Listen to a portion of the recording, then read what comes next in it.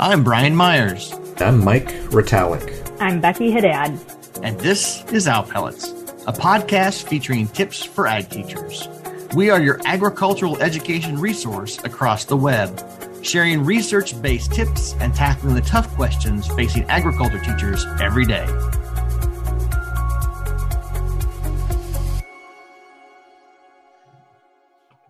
Hey, Owl Pellets, welcome back to yet another special edition of Owl Pellets Tips for Ag Teachers. We are talking about the grand challenges facing agriculture and natural resources and how teachers are going to save the world. Isn't that right? How ag teachers are going to save the world through the teachgrandchallenges.com project. That, again, website is teachgrandchallenges.com. We encourage you all to go check out all the great resources on that website. Those materials were created by an outstanding group of individuals called the Grand Challenge Ambassadors. And we are lucky to have with us today one of those Grand Challenge Ambassadors, Ashley Gardner. Ashley, welcome to Owl Pellets. Thank you. I'm glad to be here. As we get started today, Ashley, why don't you tell Chris, Mike, and I a little bit about yourself and your background? Yes, so I am a former high school ag science teacher in Dallas. And so with our program, we focused a lot on environmental sustainability and urban agriculture. So we focused a lot on hydroponics, aquaponics, so anything that we can incorporate agriculture into the urban environments. Fantastic.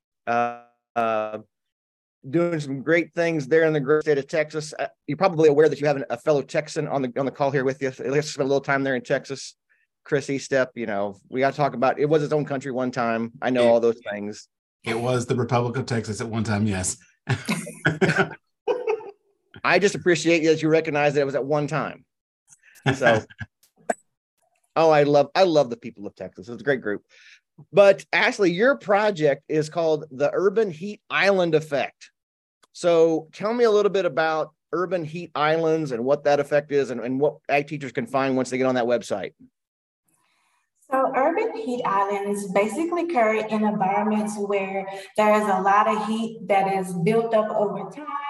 And with this project, I wanted something to where not only teachers who teach in urban environments, but also teachers in rural environments, if they wanted to expose their students to different problems that may be occurring outside of their normal environments.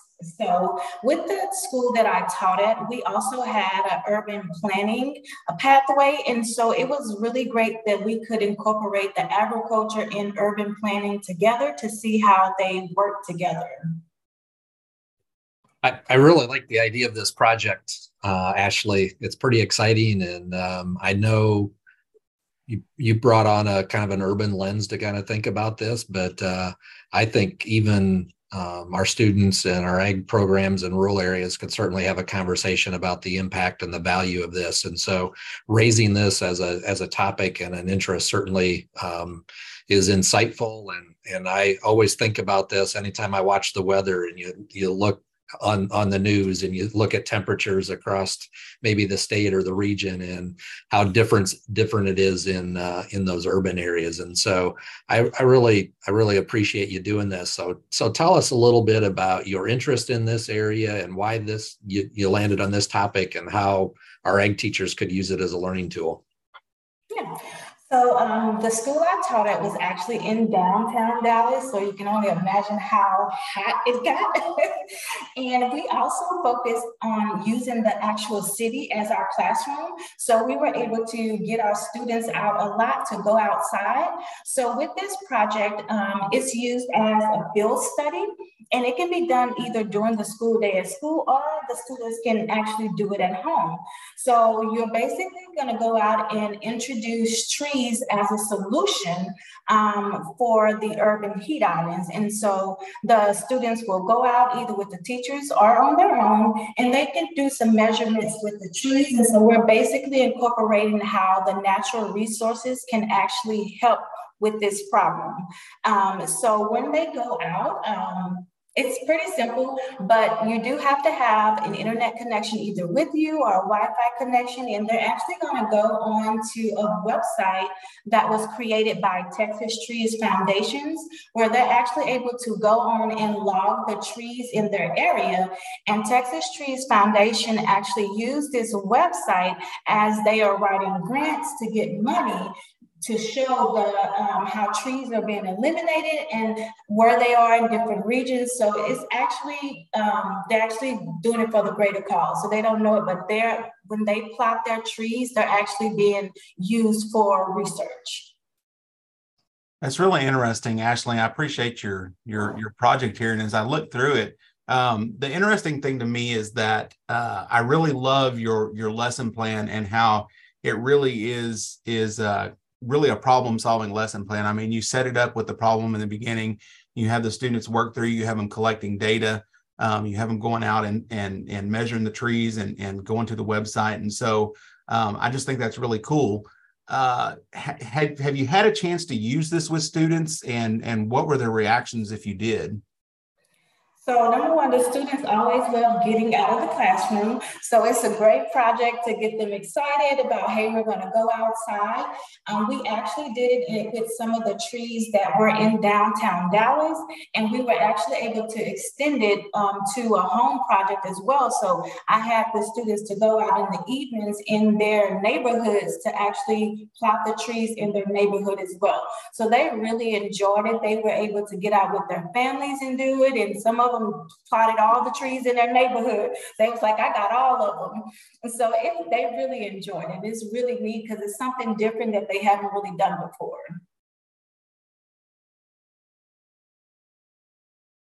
I think too, a lot of us hear the term citizen science, and I think this is an example of how we're engaging our students in that citizen science, because again, they're not just doing this for a lesson for the class. This is material that's going to be used for research, that's going to be used to solve real world problems. So how did you share that idea with your students, and how would you suggest other teachers share that larger context of how this information is being used? So yeah, so when I told them about, first I started off with letting them know that I went out and I spent the week with the Texas Trees Foundation. So letting them know that like the essays that they have to do, I did one as well. So I went out and I spent the whole week with them, learned about everything. So I think it was beneficial that they knew that I went through the process as well. Like this is something that I went through and learned as well, and I'm bringing the information back to them. So I think that was something that really caught their attention, and I didn't go at it as if this is something that I already knew that I was an expert in, but it was something that I was interested in and that I thought they might be interested in, and so I'm bringing it back to them. Presenting the project, we also had someone from Texas Trees Foundation to actually speak with them, and so that helped as well for them to see someone outside of the classroom and see how they're implementing projects all over the state of Texas. So they were able to see how what they're doing fits into that larger purpose. That's awesome. So I'm a teacher listening to the podcast. I'm intrigued. What tips do you have for me to get started as an ag teacher in this topic and utilizing the lesson that we have on teachgrandchallenges.com and those things? So I think this lesson will be definitely fit into any unit that you want to do on natural resources. The materials are very simple. You just need either like a ruler or some type of measuring tape, calculator. And if you don't have like a smartphone or Wi-Fi to take out, they can do the plotting when they get back to the classroom. But it's very simple. I've incorporated in some YouTube videos to kind of help you get started. But it's a very simple process, not many materials. It's very simple, but the kids will definitely enjoy it. Well, Ashley, this is fantastic. I really am taken aback by, again, the simplicity that you talk about, because sometimes we think about citizen science and we got to have all these beakers and test tubes and flux capacitors and whatever else going on to do this. But you've brought this down to just some basic equipment that every school is going to have, and you're going to be able to connect them to real science, real research that's happening, and learn something that's happening in the meeting. So Ashley, thank you so much. One, for being part of the Grand Challenges project. Again, I want to tell everybody to go to teachgrandchallenges.com to learn more about Ashley's project and all the projects that are on there. And because as Chris mentioned, you have a very unique way that you did this, and it's going to be very powerful, I think, for teachers to do those things. So anything else you want to share with us before we take off today? Thank you. I really enjoyed going through the process before my kids did it, and I'm so excited for this to be available for other students and teachers as well. All right. Thank you, everybody. And everybody on Alpellets, be sure again to go teachgrandchallenges.com. That's teachgrandchallenges. Actually, thank you so much for being with us today here on Alpellets. Thank you. We hope you've enjoyed this episode of Alpellets. Check out our website for more information on this topic and to learn more about our guests. Follow us on Facebook, Twitter, and Instagram to stay connected. And be sure to subscribe to our podcast so you'll never miss an episode. For Mike and Becky, this is Brian here by the Alpellets saying thank you, and we look forward to seeing you again on another episode of Alpellets, Tips for Ag Teachers.